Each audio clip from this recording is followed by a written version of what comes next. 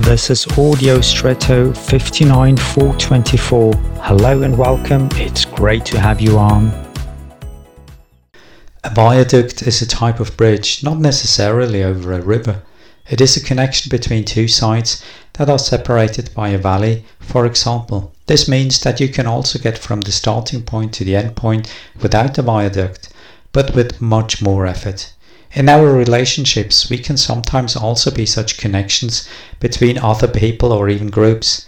We have the ability to understand both sides and connect them with each other, helping, for example, to resolve a conflict and thus significantly shortening the process. The term viaduct suggested from Latin. The two terms mean via for way and ductus for guidance. For example, or this means guiding the way. Perhaps today you will have the opportunity to be such a guide for others, maybe even for one person to himself or herself. Be alert of that. And now I wish you an extraordinary day.